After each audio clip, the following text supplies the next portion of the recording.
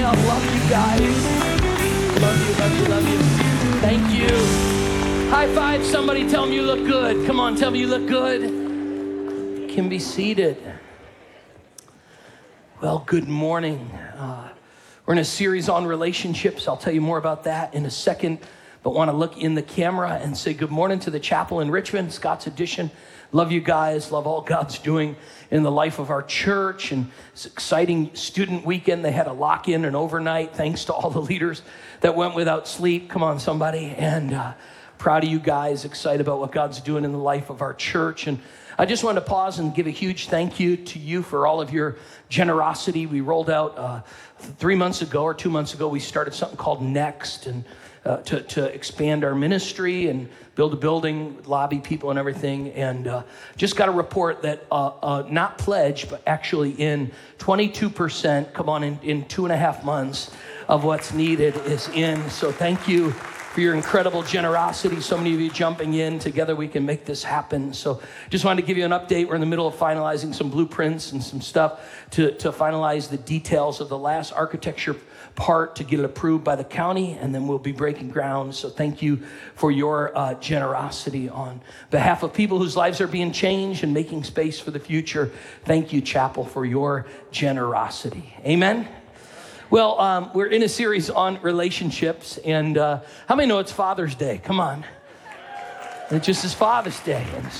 And so we just appreciate all the dads here. And one of the things I love, in fact, I was just thinking of it a couple weeks ago, we had a men's breakfast between the two campuses, had like 400 guys involved. And I love because we had some older guys and some really little guys involved all at once. And I love what God's doing in the life of our church, in the men of our church. How many know God has a plan for men and a purpose for them? And so we honor you guys today. And this series on relationships, really, I built it all around today's message. And so I filled in the other weeks because I had to, but we were in this series on Nehemiah a few months ago, and when I read one verse, it just hit me and it captured me, and I said, man, I'm going to do this in June. And so I want to just show you it because it's been on my heart for a couple months.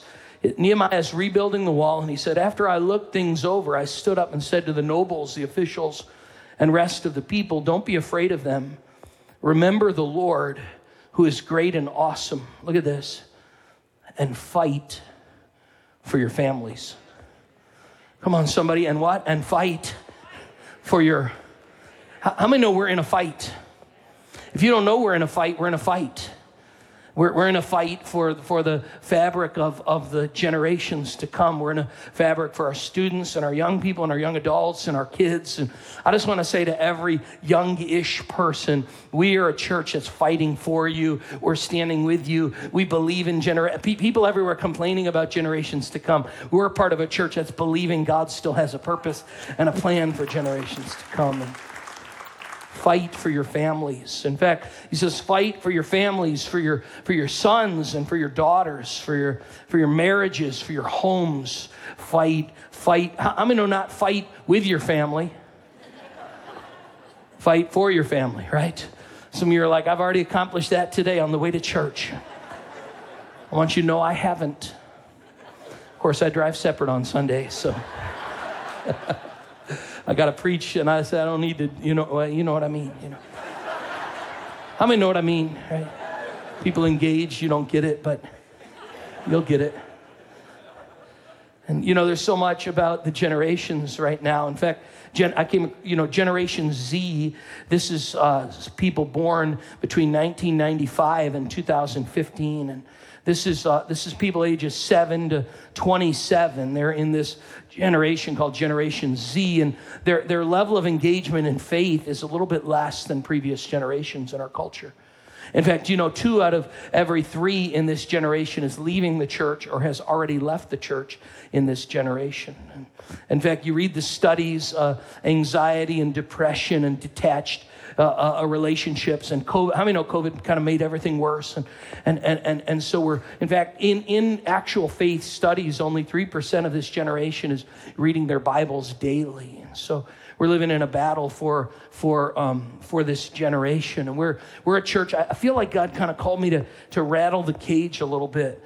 That's what I'm doing today. Just rattle the cage of the chapel and of our own lives as a dad and a pastor, straight from the heart, just to rattle our cage and say today that this generation wants us to fight for them, okay? And that this is a battle, and you can't be pretending you're on a cruise ship when you're on a battleship. And you can't be pretending you're on vacation when you're at war.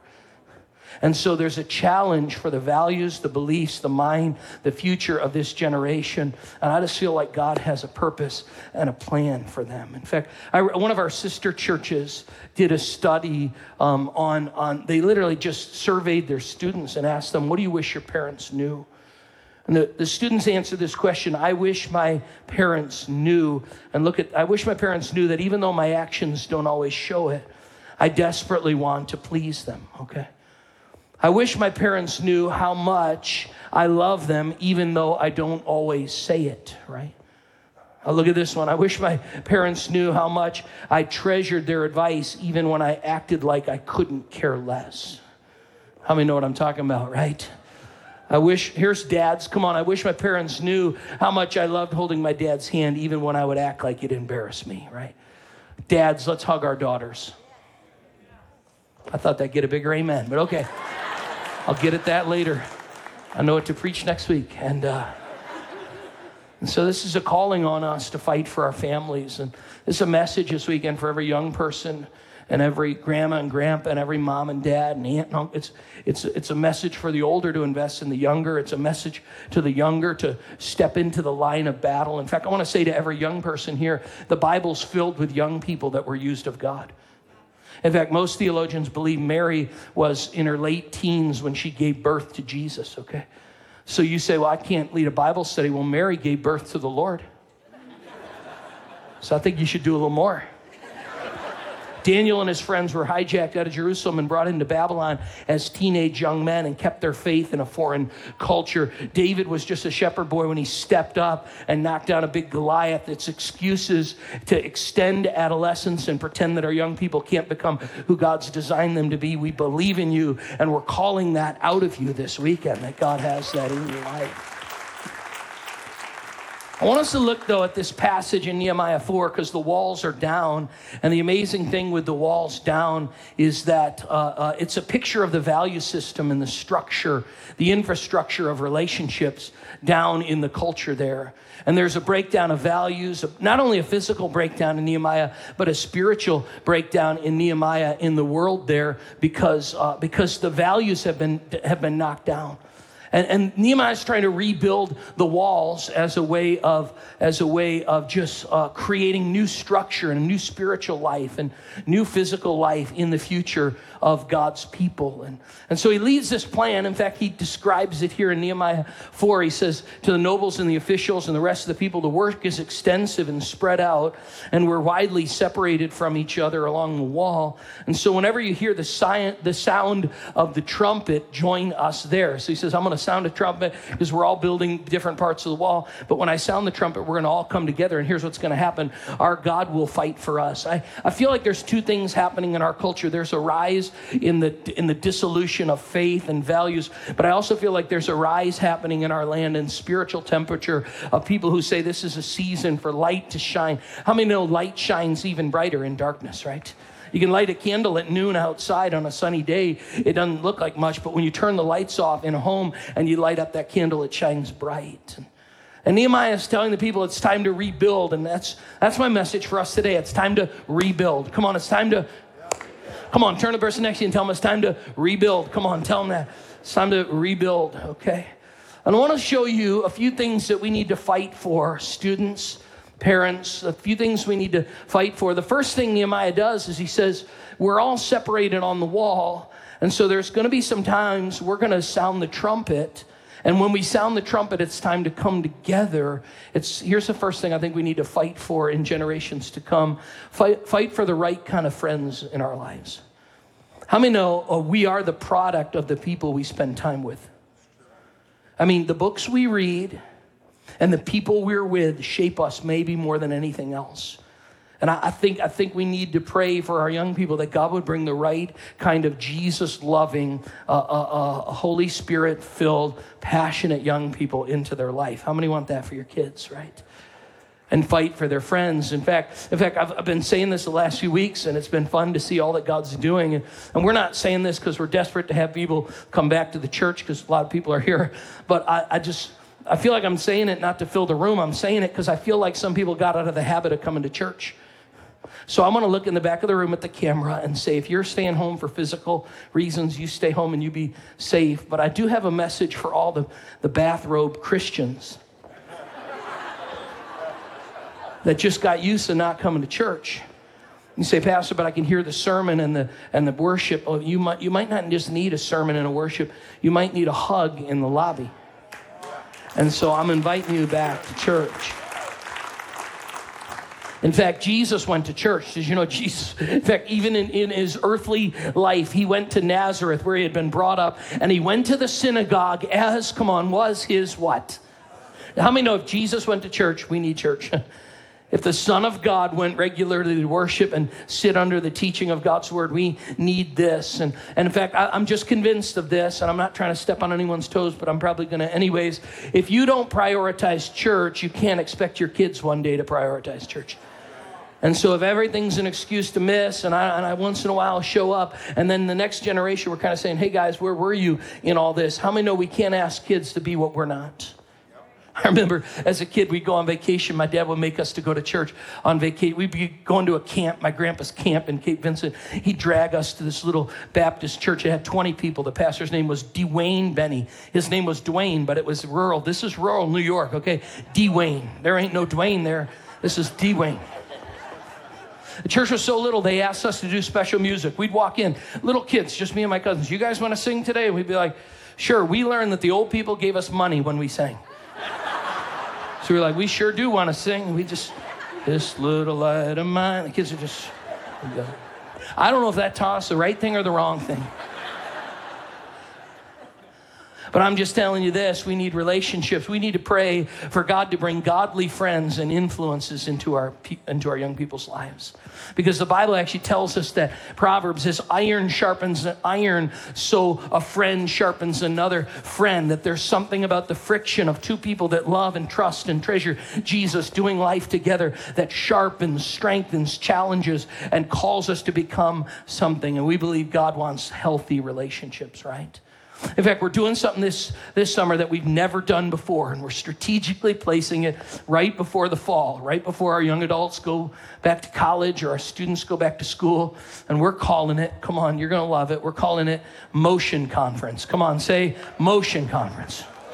Here's what it is. It's 3 days of multiple preachers, multiple speakers, some in-house, some we're bringing in from out of state, worship teams, small groups, breakout. Here's the big idea. We're trying to get our kids in God's presence for 3 days before they head back into the fall of whatever's facing them. And here's what we're believing, that maybe God could do in one moment what we could not do in an hour, right? Or 2 hours or 2 years. And so we're just saying, God, would you do something? So I think we have a couple hundred signed up already. We're believing God that will fill this room with just young, junior high, senior high, young adults who want to know, love, trust, and treasure Jesus. So sign up your student. If the cost of it is a problem, you just let us know. We'll make scholarships available. We won't let anybody not make it if cost is a problem. But I think we need to get our students in the presence of God and in the presence of other students that love Jesus. Amen? So we're trying to fight for our friends. And Nehemiah said there was another problem, and that is that as they're building this wall, people would come over and just taunt them. They say, you're going to get attacked. Over and over again. He says 10 times. They just keep telling him, you're going to get attacked. You're going to get attacked. You're going to get attacked. And I can't help but feel like as a pastor, this is just a feeling that I have, that there's certain things that are under attack in our world. And so I want us to not only fight for friends. Here's the second one. I really feel this on my heart this weekend. We need to fight for godly values. Okay, so we need to fight for godly values in our students and in our young people and in our culture. And because I think there's been some lies told in our culture, and some lies about what to believe or what not to believe. And I want to bring to your attention that Nehemiah says that as they're building the wall, they had half the people with spears and shields and bows and armor, and they posted people behind the people who were building the wall. And they had in one hand they had a sword, and in another hand they had bricks to rebuild the wall. And so they're literally building and battling, building and battling, building and battling. And I thought, man, that's what it's like to be a parent in the world right now, right? To build and to battle, to build and to battle. So I want to share with you just this weekend 3 lies that I think this is what the enemy does. First sin in Genesis, did God really say?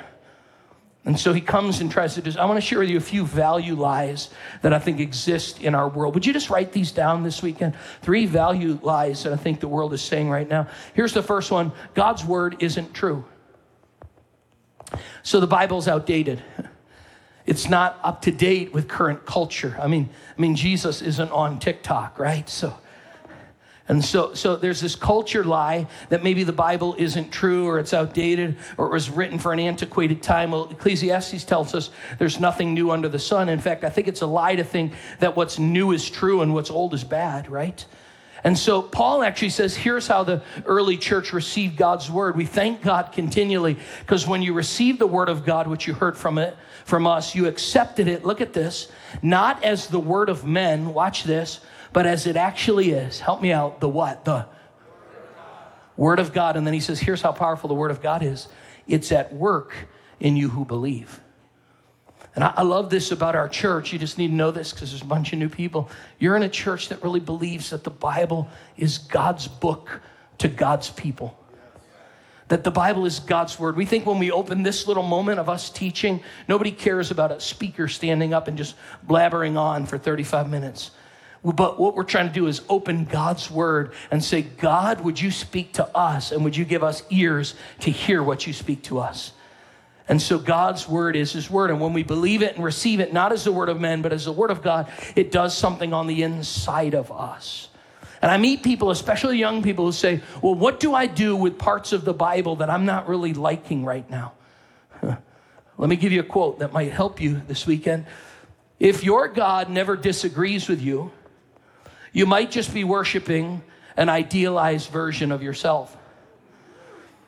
So here's the deal. You got to decide, and I got to decide when I read the Bible and I disagree with it, if I'm going to try to make the Bible conform to me or I'm going to make me conform to the Bible. And I think especially this month with what's going on in our world, there's this push to make the Bible, it didn't really say that. You don't really get it. It's not really like that. No. Did you actually know? Blah, blah, blah, blah, blah, blah, blah, blah. And let me just say this, God has given us his living, the grass withers and the flowers fade and the word of the Lord stands forever. Hey church, we're not trying to stand on the word to be separate from the world. We're just trying to stand on the word because it's God's direction for us. It's his guidance. It's the rule of our faith and practice. We are sola scriptura. Everything we do is under the authority of God's holy word. Can I get an amen to that, right? So we got to be people of God's word, right? So I don't believe the Bible. And let me just say this to young people. You say, how can I be trusted? Do you know we have 25,000 manuscripts or manuscript pieces of different portions of the Bible? You could go into any university this weekend and Homer's Iliad has 648 or something manuscript pieces, and yet there's not an English department in the country that questions the authenticity of Homer's Iliad. And yet we have 20 to 25,000 Dead Sea Scrolls, hundreds of years old, manuscript or manuscript evidences that prove to us this is not just this is manuscript evidence that God's word lives and abides and is true. It stood the test of time. In fact, one scholar said God's word, it outlives all of its pallbearers, right? Meaning God's word is God's word, right? So I don't believe in God's word. Here's the second one, I think, a value lie in our culture today, and that is that individual people can define what's true sexually. So each of us gets to decide what's good or bad, right or wrong for each of us. So if you think that, then I think that, then who cares? And then we each kind of move however we think. And the Bible warns against this kind of thinking. It actually says there's a way that appears to be right, but in the end it leads to death. Okay, so here's what I'm saying this week, and I'm not trying to be judgmental or angry or mean-spirited in any way, but God's word has a plan for human sexuality. And in following that, we are not trying to be mean-spirited or exclusive from culture. But friends, if we don't hold true to what is sacred, the pain that happens in our world because of it is enormous. And so you say, what is the plan? All right, let me just be really clear on it. In the way we read the Bible, real clear, in fact, I think it's the only way to read the Bible, this isn't like a guess, is that God's designed marriage to be one man and one woman, and that any sexual things that happen besides one man, one woman in the confines of marriage is sinful and less than God's best. And I'm not trying to throw stones. Hey, hear me on this. I'm not trying to throw stones, and I'm not trying to be judgmental, and I'm not trying to be mean-spirited. Hey, all have sinned and fallen short of the glory of God. Anybody in this room need grace? Come on, right? So this is not a if you got it wrong, no, there's, how many are thankful for grace in this area, right? Yeah, thankful for grace. Many of us could share the story, thankful for grace. But we're simply saying this, there's a value push on our culture to tell our children whatever they feel they should do. And pastorally, I can't tell you how many times I've sat with people who did what they felt, and the consequences, the pain, the difficulty. Why? Because this is true. Our passions need parameters. How many know a fire in the fireplace is a wonderful thing? How many know that same fire in your couch is not so wonderful? Fire in a fireplace? Yep. Fire loose in your house? Nope. How many know God's plan is not to take away joy, but to create the confines for human flourishing, to give God glory and us joy? Because here's the third lie. I think it goes right along with it. Your life will be better if you're leading it. So I know best for my life, and I know what should be, and I'm smart, and nobody else gets it like I get it. How many know that's a fool, right? In fact, the fool says, I get it, nobody else gets it. In fact, be very careful when you alone get it. How many know that's true? Nobody else gets it. I get it. The whole world doesn't get it. I am so smart. How many know we were made for wisdom and input, right? And we say, no, my life will be better with me leading it. The Bible says absolutely not. Our bodies are temples of the Holy Spirit. You're not your own. We were bought at a price. Therefore, honor God with our bodies, okay? So you could say it this way. Giving up something now for something better isn't a sacrifice. It's an investment. Giving up something now for something better isn't a sacrifice. It's an investment. I was 7 or 8 years old when my parents decided to drive from Syracuse, New York to Orlando, Florida to go to Disney World. My dad tells the story of driving like 22 hours or whatever it was, all the way down the coast. And we're on the second day. We're about to get there. It's like 6:30 in the morning. They pull in, they leave. We're going to get to this park opens at 8 or 9. We'll be right there at opening. And they stop at McDonald's for breakfast. We're like 15 minutes from the Magic Kingdom. And we're eating an Egg McMuffin. And there's a little McDonald's playland. And so I'm out on that little, those little, I don't know if they have them anymore, but there used to be these little animals you could sit on and they just go like this. That is it, like literally. So here we are. My parents spent all this money. They got park hopper passes. They're ready for Magic Kingdom. Oh, Mickey and Minnie, it's going to be great. And I'm the... My parents finished their Egg McMuffin. My dad tells a story of, they say, hey, Brandon, it's time to go. We're going to go to see Mickey and Minnie. And guess what I say? No. I want to stay right here. My dad's like, what do you mean? I was there. Dad, this is just awesome. How many know my dad was done with it? He's like, are you serious? Egg McMuffin and this kid, And he tells the story of being just a few minutes from the Magic Kingdom, but I'm entertaining myself with something so inferior. And I'm here to tell you today that sometimes people hear the commands of God as restrictive. They are not restrictive. When we're saying self-sacrifice, all you're doing is trading the Hamburglar in for Mickey and Minnie, okay? And some of us have said, no, if I do things God's way, it's restrictive. If I wait till marriage, if I do it this way, it's restrictive. No. It's the God of the universe who designed us to bring him glory and created us for human flourishing, that when we do things God's way, it's not a sacrifice, it's an investment into something better. How many know a fish never says, it's so restrictive that I have to stay in the water? How many know God has a plan and a purpose for us spiritually, sexually, relationally, and we need to believe that? I got anybody agree with that this weekend? Like, we need to commit to that, okay?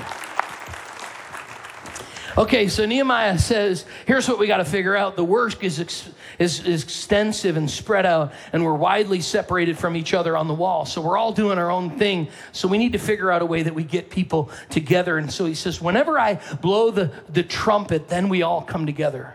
So he says, we're all out there building a piece of the wall. How are we going to get together? So here's what I'm saying. Not only fight for friendships and not only fight for values, we need to fight for our young people. That we need to fight not just for rules, but come on, somebody, we need to fight for relationship. We need to fight for relationship with our young people. Relationship. We need to fight for ways to connect and be with one another. How many know it's possible as a mom and dad, I think I've done this before, to shepherd a student's behavior rather than shepherd their heart, right? To do behavior modification. Don't you dare. You better, yeah. But how many know there's something deeper? It's called the heart, right? In fact, Paul talks about this kind of relational ministry as he writes to Timothy. But as for you, continue in what you've learned and been convinced of. Look at this phrase, continue in what you learned and been convinced of. You'd think he then says, because you know it's true. But he doesn't. He says, continue in what you've learned and become convinced of because you know those from whom you learned it. Here's what he's saying, that our lives are not just shaped by mental assent, a transfer of information, but by the impartation of relationship with one another. This is why I love the local church, because how many know there are some things you can't learn, you have to experience in community with other people, right? It's why I'm sometimes fearful in some of our academic institutions and university, because it's not just the teaching of information, it's the impartation of a spirit, of a heart. It's an impartation of one person to another. It's why there's something so sweet about getting a grandchild around a grandfather or grandmother who has a heart for the Lord. How many know there's just an impartation of something? There's a relational connection one with another. And I think we need to be people that fight for relationship. Come on, say that with me. Fight for what? Fight for relationship. I'm trying to figure out every way I can in this season of life to connect with my kids more. So listen, I was trying to figure out a sport we could all do. I just started playing pickleball. Come on, somebody. Any pickleball fans? I'm going to start a small group because anybody younger play pickleball? Because it's just, you say, what's pickleball? It's lazy man's tennis. It's just a way for me to play a sport with my kids and my wife and let everyone can participate. I mean, I still dominate them, but I'm just saying. I'm just trying to find something that we could all do. Because I want relationship. I mean, of course I want to win. I'll keep it close till the end. But how many know we need to fight for relationship, right? We're doing something we've never done before, and it's going to be multi-generational. And we're doing our first ever this summer, men's night, okay? So this means young men, old men, in between men, middle-aged men. You say, what kind of man? Don't worry, just young, old, middle-aged, extra old, everybody. Just going to get us all together. Why? Because I know what it's like as a parent to have taught my kids something, and then they hear one of you say it, and they say, Dad, you'll never guess. Guess what Bill said? The same thing I said for 3 years. How many know we need community with one another, right? Relationship, wisdom, community, connection. If you haven't registered for men's night, you need to register for men's night. If you're a man here and you want to register for men's night, do that. Register him for it. If he's not doing it, say, I'll register you. You going. And we're going to throw axes and light things on fire. And we'll have a pedicure section for the sensitive guys. We'll do it all. That's where I'd be, but where are the men who've had a pedicure? Oh, sure. Come on. Just you and me admitting it. Not that I have, but I've heard they're nice. And, all right, the psalmist teaches us about relationship when he says, teach us to number our days that we may gain a heart of wisdom, right? How many know the longer you live life, the more you realize how short life is? And here's what wisdom is. It's waking up every day and just living my days on purpose. What do I want to do this summer? What are my priorities? What are the relationships I need to invest in? It isn't, one person said, it isn't about counting your days. It's about making your days count, right? It's about saying, I'm going to be purposeful. I'm going to be intentional. I'm going to be relational. I'm going to be focused to invest in those who I need to invest in. Fight for relationship. We're going to move at the end of the sermon in just a few minutes into water baptism. So I know we're going to do that in Scott's edition as well. But if you're here in this room or in the lobby and you're being baptized, you can go out this door to that way right now. I just make it real obvious. Come on, let's tell them we're proud of them. Can we today? Excited to celebrate baptism with you guys in just a minute. Come on, give it up. Proud of you guys. Awesome, awesome, awesome, awesome, awesome.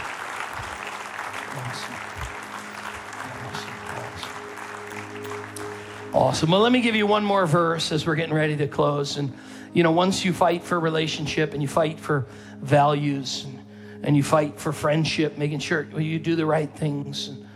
The question is, started thinking to myself, does it all rely upon us? And I came across this verse as Nehemiah is telling us. We're going to do all these things to fight. But let's remember this. In all our fighting, we have a God who can do for us what we cannot do for ourselves. How many know our God will fight for us, right? Here's what he's saying. He has a conviction that we're going to do the part we can do. But how many know there are some things we can't do? Moms and dads, isn't it a comfort to know God loves our kids more than we do? And we're tempted to say, no, I've got to control. This is going to be a tendency for me. And I'm going to control. I'm going to control. As if though by sheer act of will, I can determine the outcome, right? And I need to remember that there's a God who's, in all our fighting, there's a God who's coming alongside of us. And he's saying, I'm going to help you. I'm going to fight alongside of you. I'm going to fight for you. I love that. I love that child. I created them I have a plan and a purpose. Our God can fight for us. It was 2.5 years ago that my wife got a letter. My wife's adopted from her biological mom and changed our whole world. It changed her world. And it was from her biological mom saying, should we meet? And my wife had a great upbringing. Her mom and dad, Ron and Doris, are the most godly, wonderful people there are. And all of a sudden, 4 kids in our 40s, just with everything going normal in life, she gets a chance to meet her biological mom. And I'll spare a lot of the details. She shared some of them with you, but we finally got to meet her mom. She had to meet her, and that night we got to meet her family. Her mom. First of all, you got to make sure they're normal. So you do that whole thing. How'd that go? She seems great, normal. Okay, so we're staying. So that night our kids weren't with us. This first trip was alone. We're in Sarasota, Florida, and she said, if it'd be okay, I'd love for you to meet the rest of the family. We didn't know what the rest of the family met, except that night. We walked into a house with 35 people that kind of looked like Katie. It was weird. And aunts and uncles met her grandma and grandpa, right? They were in their 90s, I don't know, they were up there. And in fact, I think it was only the grandpa was there. The grandmother had surgery, and so we got to actually go to the hospital. It was an incredible experience to see her. And she had just had hip surgery, and on the wall was pictures of all her different grandkids. And I look and I see our picture there, and I was like, this is weird. And they began to tell the story how 41 years ago, a teenage girl in college got pregnant and wanted the baby to have a father and wanted to do the hard thing, put her up for adoption, found her a Christian home. And for 41 years, the whole family had prayed, trusted God, and didn't know where she was and hoped it was the right decision. And finally, later on in life, just had to find out if it was right. And we stood there and met grandmas and grandpas and aunts and uncles and cousins, and people that give us beach houses. I mean, it was wonderful just to stay in, It was wonderful. I was like, so Sarasota, you guys have any time I could use this place? And